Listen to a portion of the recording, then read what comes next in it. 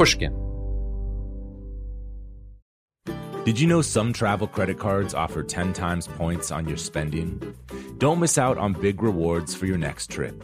NerdWallet lets you compare smart travel credit cards side by side, curated by an expert team of finance nerds.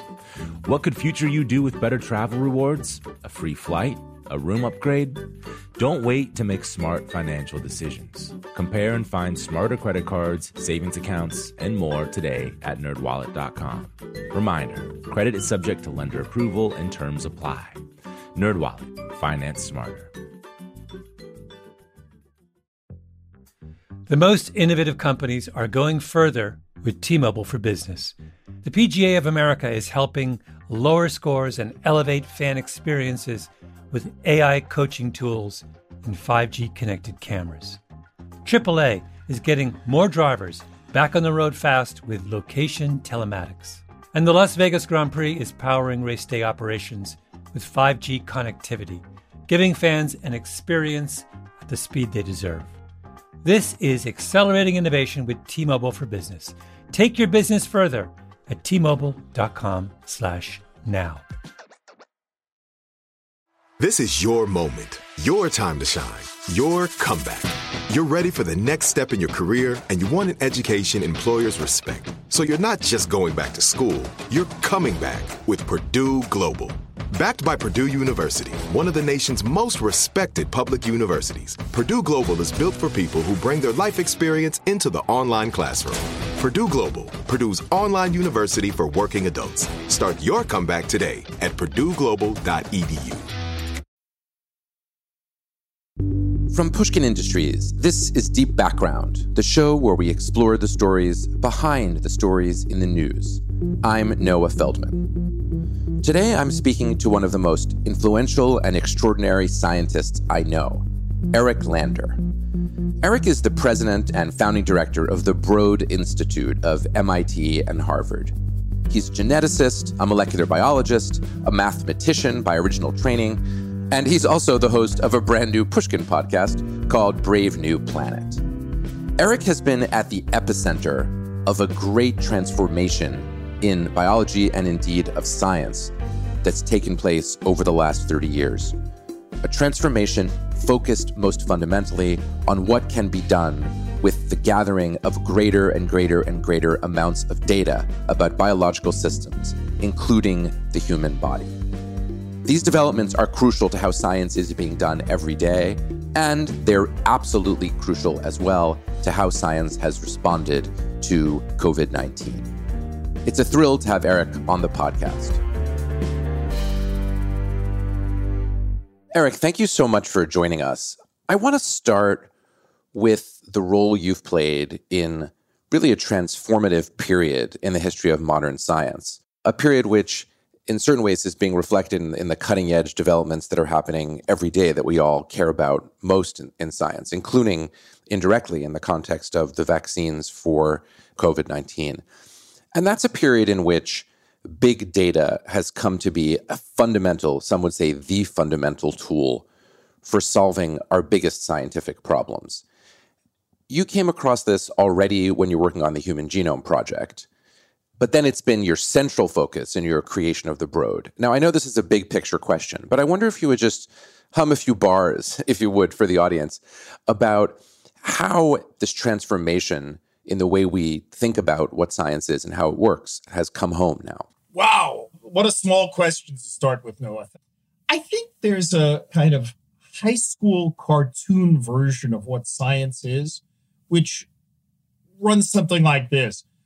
Scientists make a hypothesis, and then they set up a test, and then they test their hypothesis and see if it holds up or they should reject it. I think it misses a fundamental question. Where do hypotheses come from anyway? And many of the most important hypotheses come from just looking at the world. And what's happened in the last 20, 30 years in biology is we've been able to take almost entirely unbiased looks at parts of biology. The human genome was the first great example of that.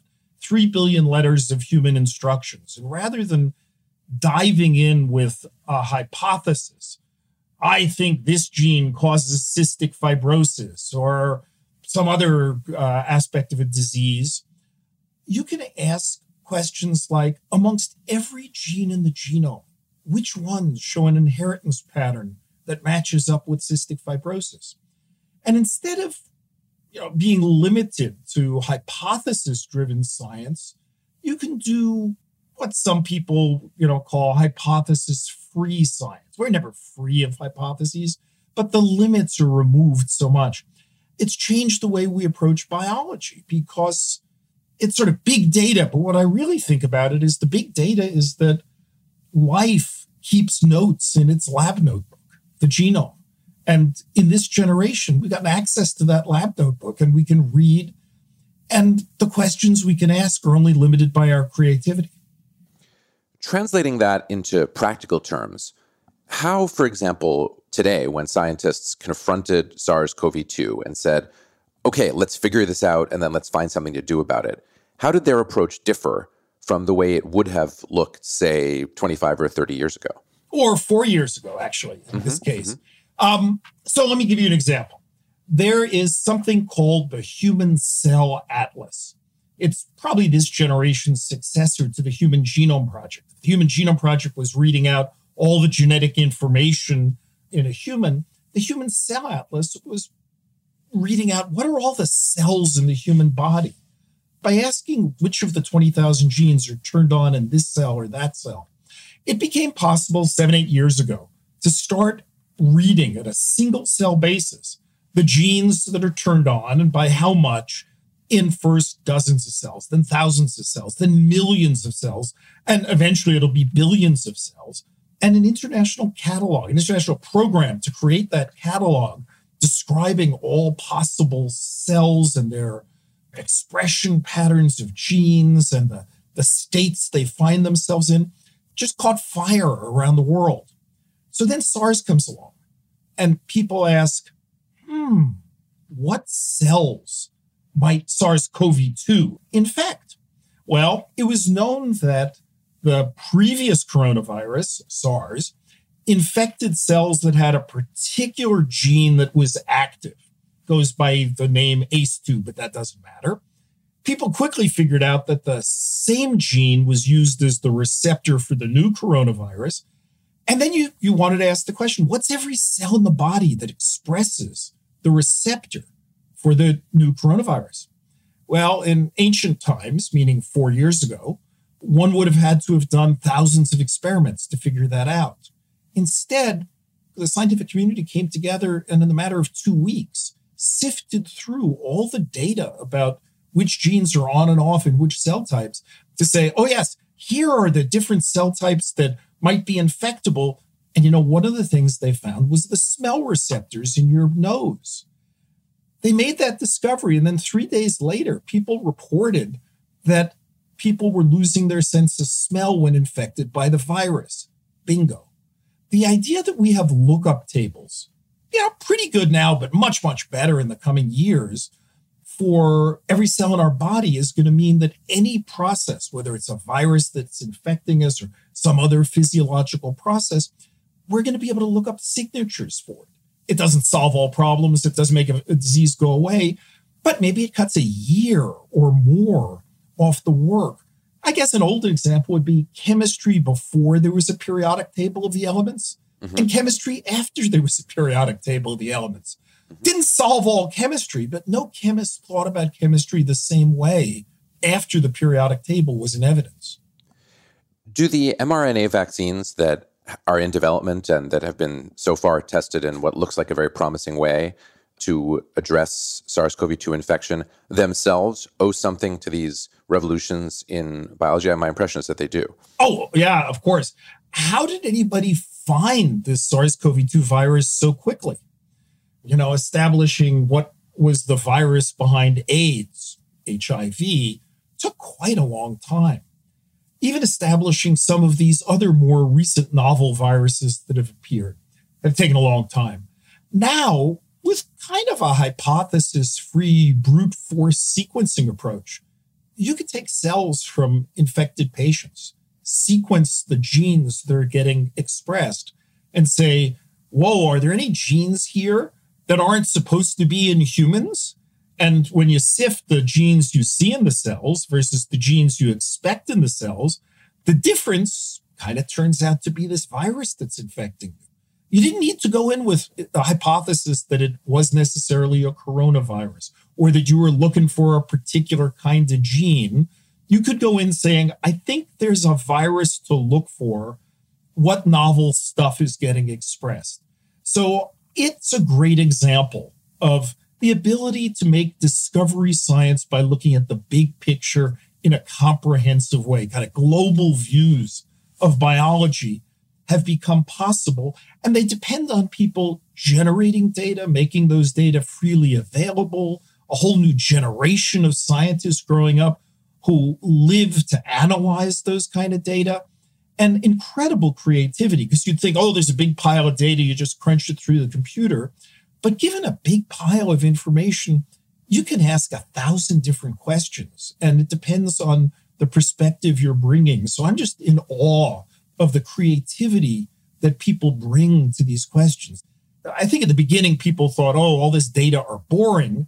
But of course, they're an invitation for incredible diversity of intellectual questions.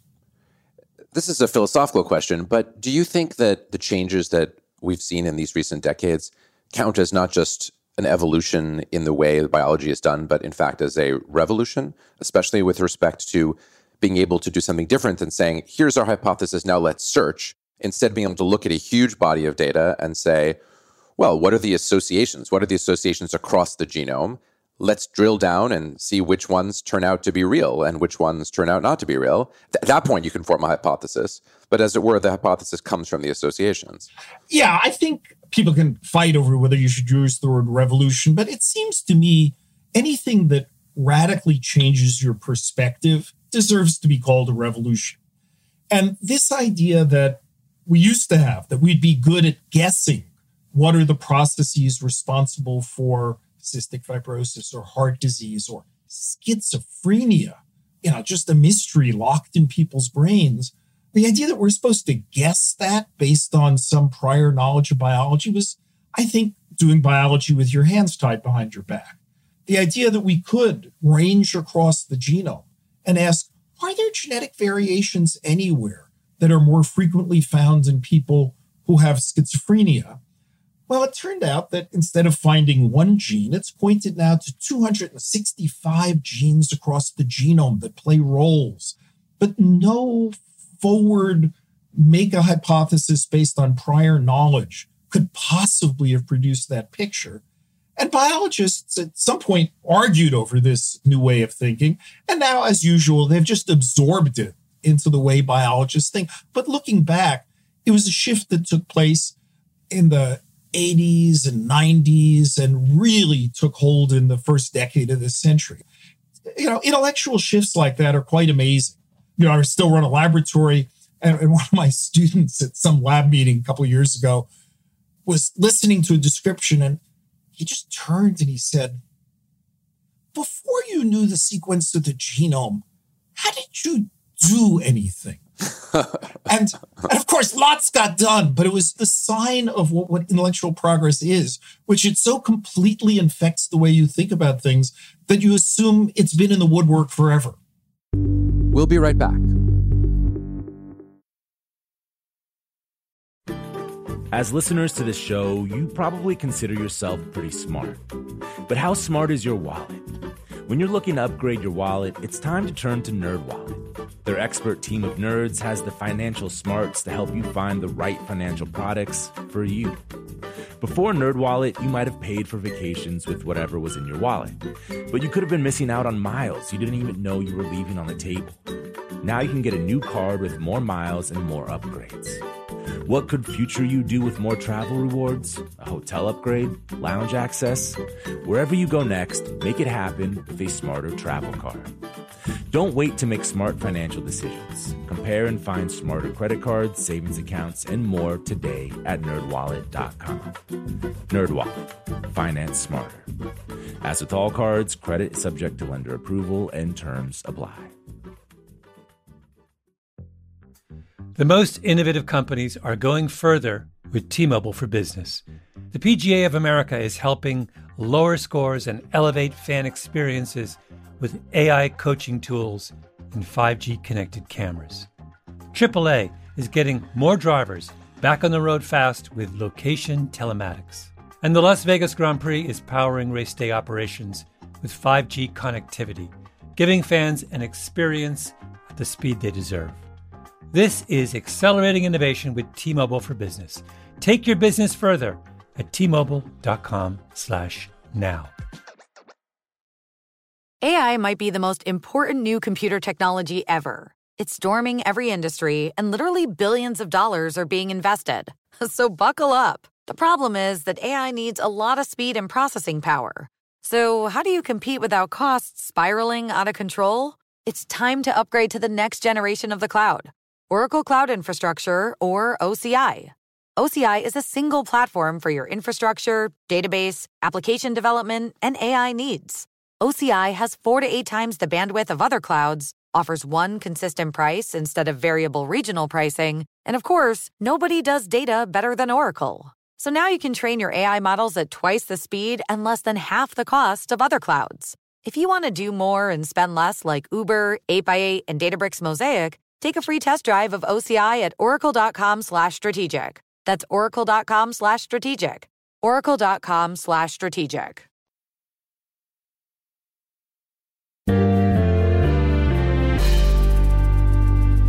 Eric, I want to ask you about how the institutions that enable science to be done have been changing as a consequence of the epochal change in the cognitive part of science that you're describing. Your institute that you're the founding director of, the Broad Institute, is a great example. It's tremendously influential throughout the areas of science which it touches upon, and it touches upon many areas of science. It's extremely well-funded. It's not subordinated to the universities that it's affiliated with, Harvard and MIT, the way a traditional institute might have been. And to be blunt, it's enormously powerful in the world of science. How coincidental is the evolution of the Broad to the developments you're talking about? I mean, had you started the Broad and this not been the way science was done, would it have been as significant? And similarly, had you not started the Broad, but had these scientific developments occurred, could they have occurred with the same speed and efficiency? Starting the Broad Institute, it was a response to these scientific changes. Mm-hmm. The Broad was an answer to these new intellectual possibilities. But the word that you didn't mention, which I think is at the heart of all of it, is collaboration. We use the word collaboration lightly. It's, doing anything is we collaborate with somebody. No, there's a sense of deep collaboration that underlies this new era of science. So, what the Broad really is an intellectual meeting ground. What the Broad is about is the collaborative spirit that is, I think, necessary to take full advantage of where science is going right now. Everything else follows from that. I totally buy that collaboration is kind of the special sauce.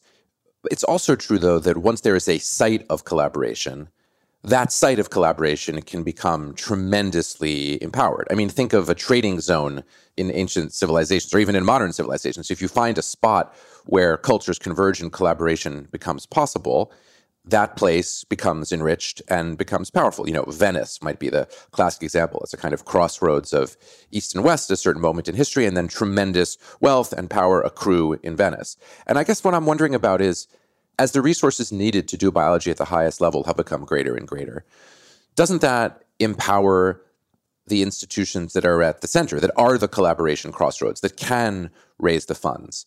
And then everyone really wants to get a part of the action, which seems justifiable and good for science. I'm not objecting to this. I'm just trying to describe it. No, I think biology is just much more diverse than that. There are so many different ways to do biology. As much as I champion the rise of the ability to generate large data and learn from it, it's one lens on biology. It's probably fair to say that 95% of biological discovery today still is going on in traditional laboratory structures. And they are dramatically empowered by the fact that the 5% of places that are really into the let's generate large data and analyze it and all that put the data freely out there because they use it. So the traditional biological laboratory, which remains an incredibly powerful model, it becomes a solid foundation that saves them tons of work.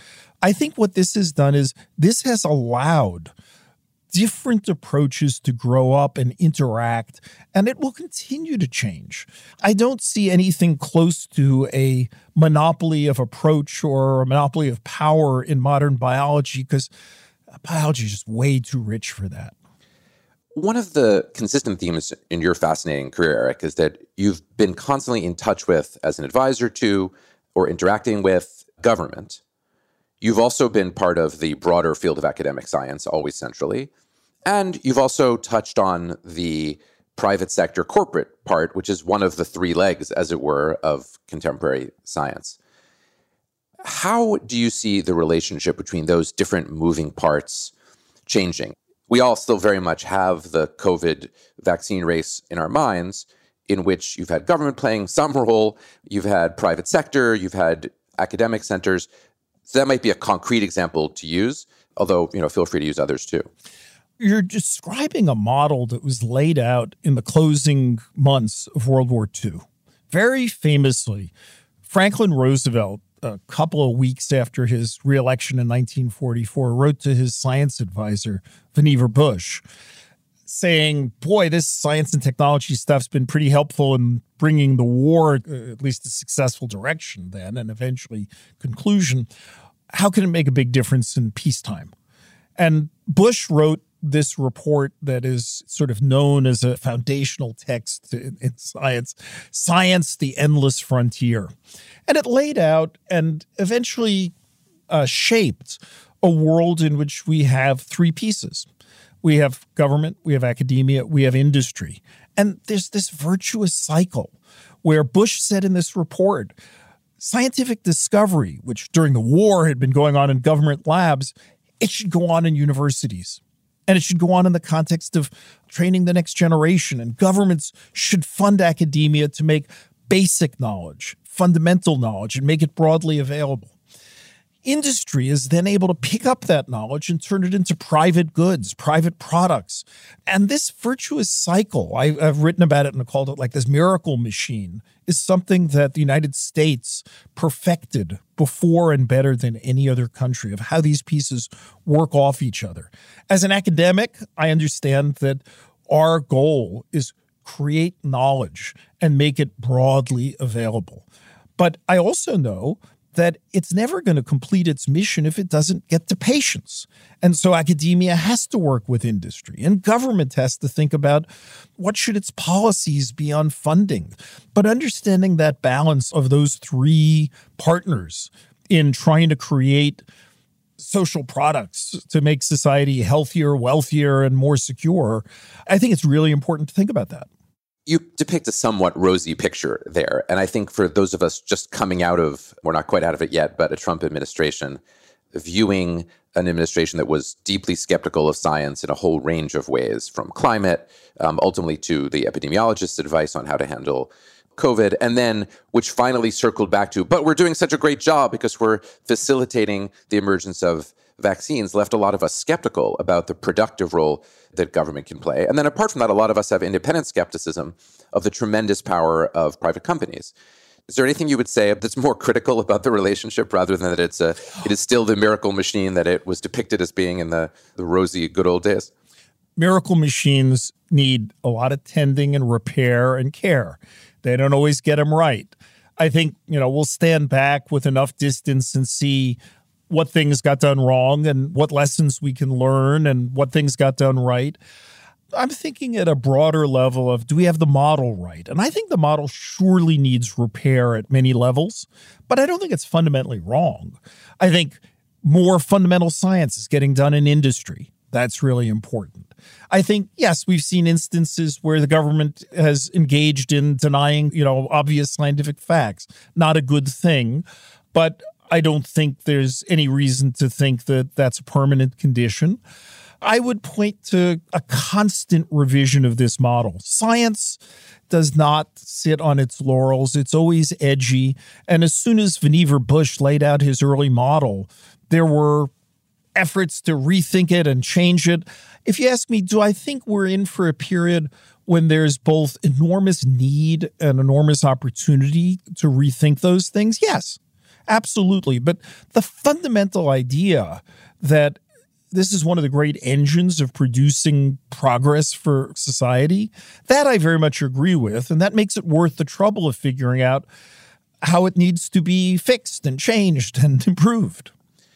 Eric, you've done something pretty unusual for someone in your august position, which is that you started a podcast, Brave New Planet, I should say, for disclosure purposes, produced by Pushkin, which also produces this show. Tell me why. I have to say, as someone who's relatively new to podcasting, figures I'm learning a little bit every day, make 2 mistakes for every step forward, I was kind of heartened to hear that you were doing it, because I know that whatever you do to the highest standard. And sure enough, it's a great podcast. But why? Why did you decide to devote significant time to that pursuit? Well, it's actually related to what we were just talking about. I really do believe in this compact between science and society. And I do think it's frayed in certain ways. And so for me, Brave New Planet, which is 7 episodes that try to take on really hard problems where I don't know what the answer is. Deep fakes, for example. Solar geoengineering. Should we engineer the Earth's atmosphere to mitigate climate change? Lethal autonomous weapons. Should we have killer robots? Biases in predictive algorithms. And new technologies called gene drives to reshape species in nature. And what Brave New Planet is about is smart, thoughtful, passionate people trying to grapple with what should we do. People who agree on the facts, agree on the societal goals, and then don't agree on the solutions because they're hard. Brave New Planet has the tagline, utopia or dystopia. It's up to us. And I think that's right. There are going to be a lot of consequential decisions about science and technology that if we make wise choices could leave us a lot better off, and if we don't make wise choices could leave us a lot worse off. Brave New Planet was an invitation for that kind of a conversation, and I hope we're going to have a lot more of it. Eric, last question, and it derives from that tagline, utopia or dystopia, it's up to us. There's a theme that I sense in your thinking about your work over the last decades and in the direction where things are going now. I see you as, on the whole, an extremely optimistic, positive person. And I actually wonder if that might be one of the many secrets to your extraordinary success, that you're looking optimistically at what can come next and how change can be productive and how institutions can be evolved to make them better. And yet, that word dystopia is still lingering there as a much more potentially, you're not saying it will be dystopic, but a much more potentially worrisome picture of how our world is evolving, and particularly coming out of extraordinary technological innovations, of which big data biology is only one. So how do you think about the big picture risks that we face really as a society or as a civilization, which, at least when you go to Silicon Valley, you hear a lot of smart people with a big stake in the future very, very worried about what their technologies are capable of producing? Look, I am an optimist, but I am a very realistic optimist. I'm not Pollyanna that everything works out well automatically. You have to work really hard to make sure that you get the upsides. So as a realistic optimist, every one of the episodes of Brave New Planet starts with all of the upsides that could come from something and then pivots partway through the show to exactly the same question. What could possibly go wrong? And it then unfolds layer after layer of how things can go off the rails, and in some cases are going off the rails. I try to be, just completely clear-eyed. There aren't quick fixes, but we do need fixes. And so that balance is something, you're right. I could not do what I do without being deeply optimistic, and I couldn't do it responsibly without being deeply realistic. Eric, thank you for the extraordinary work that you have been doing, that you're still doing, that you're going to continue to do. And thanks for coming and talking about it with me on Deep Background. Thank you. A real pleasure, Noah. Take care.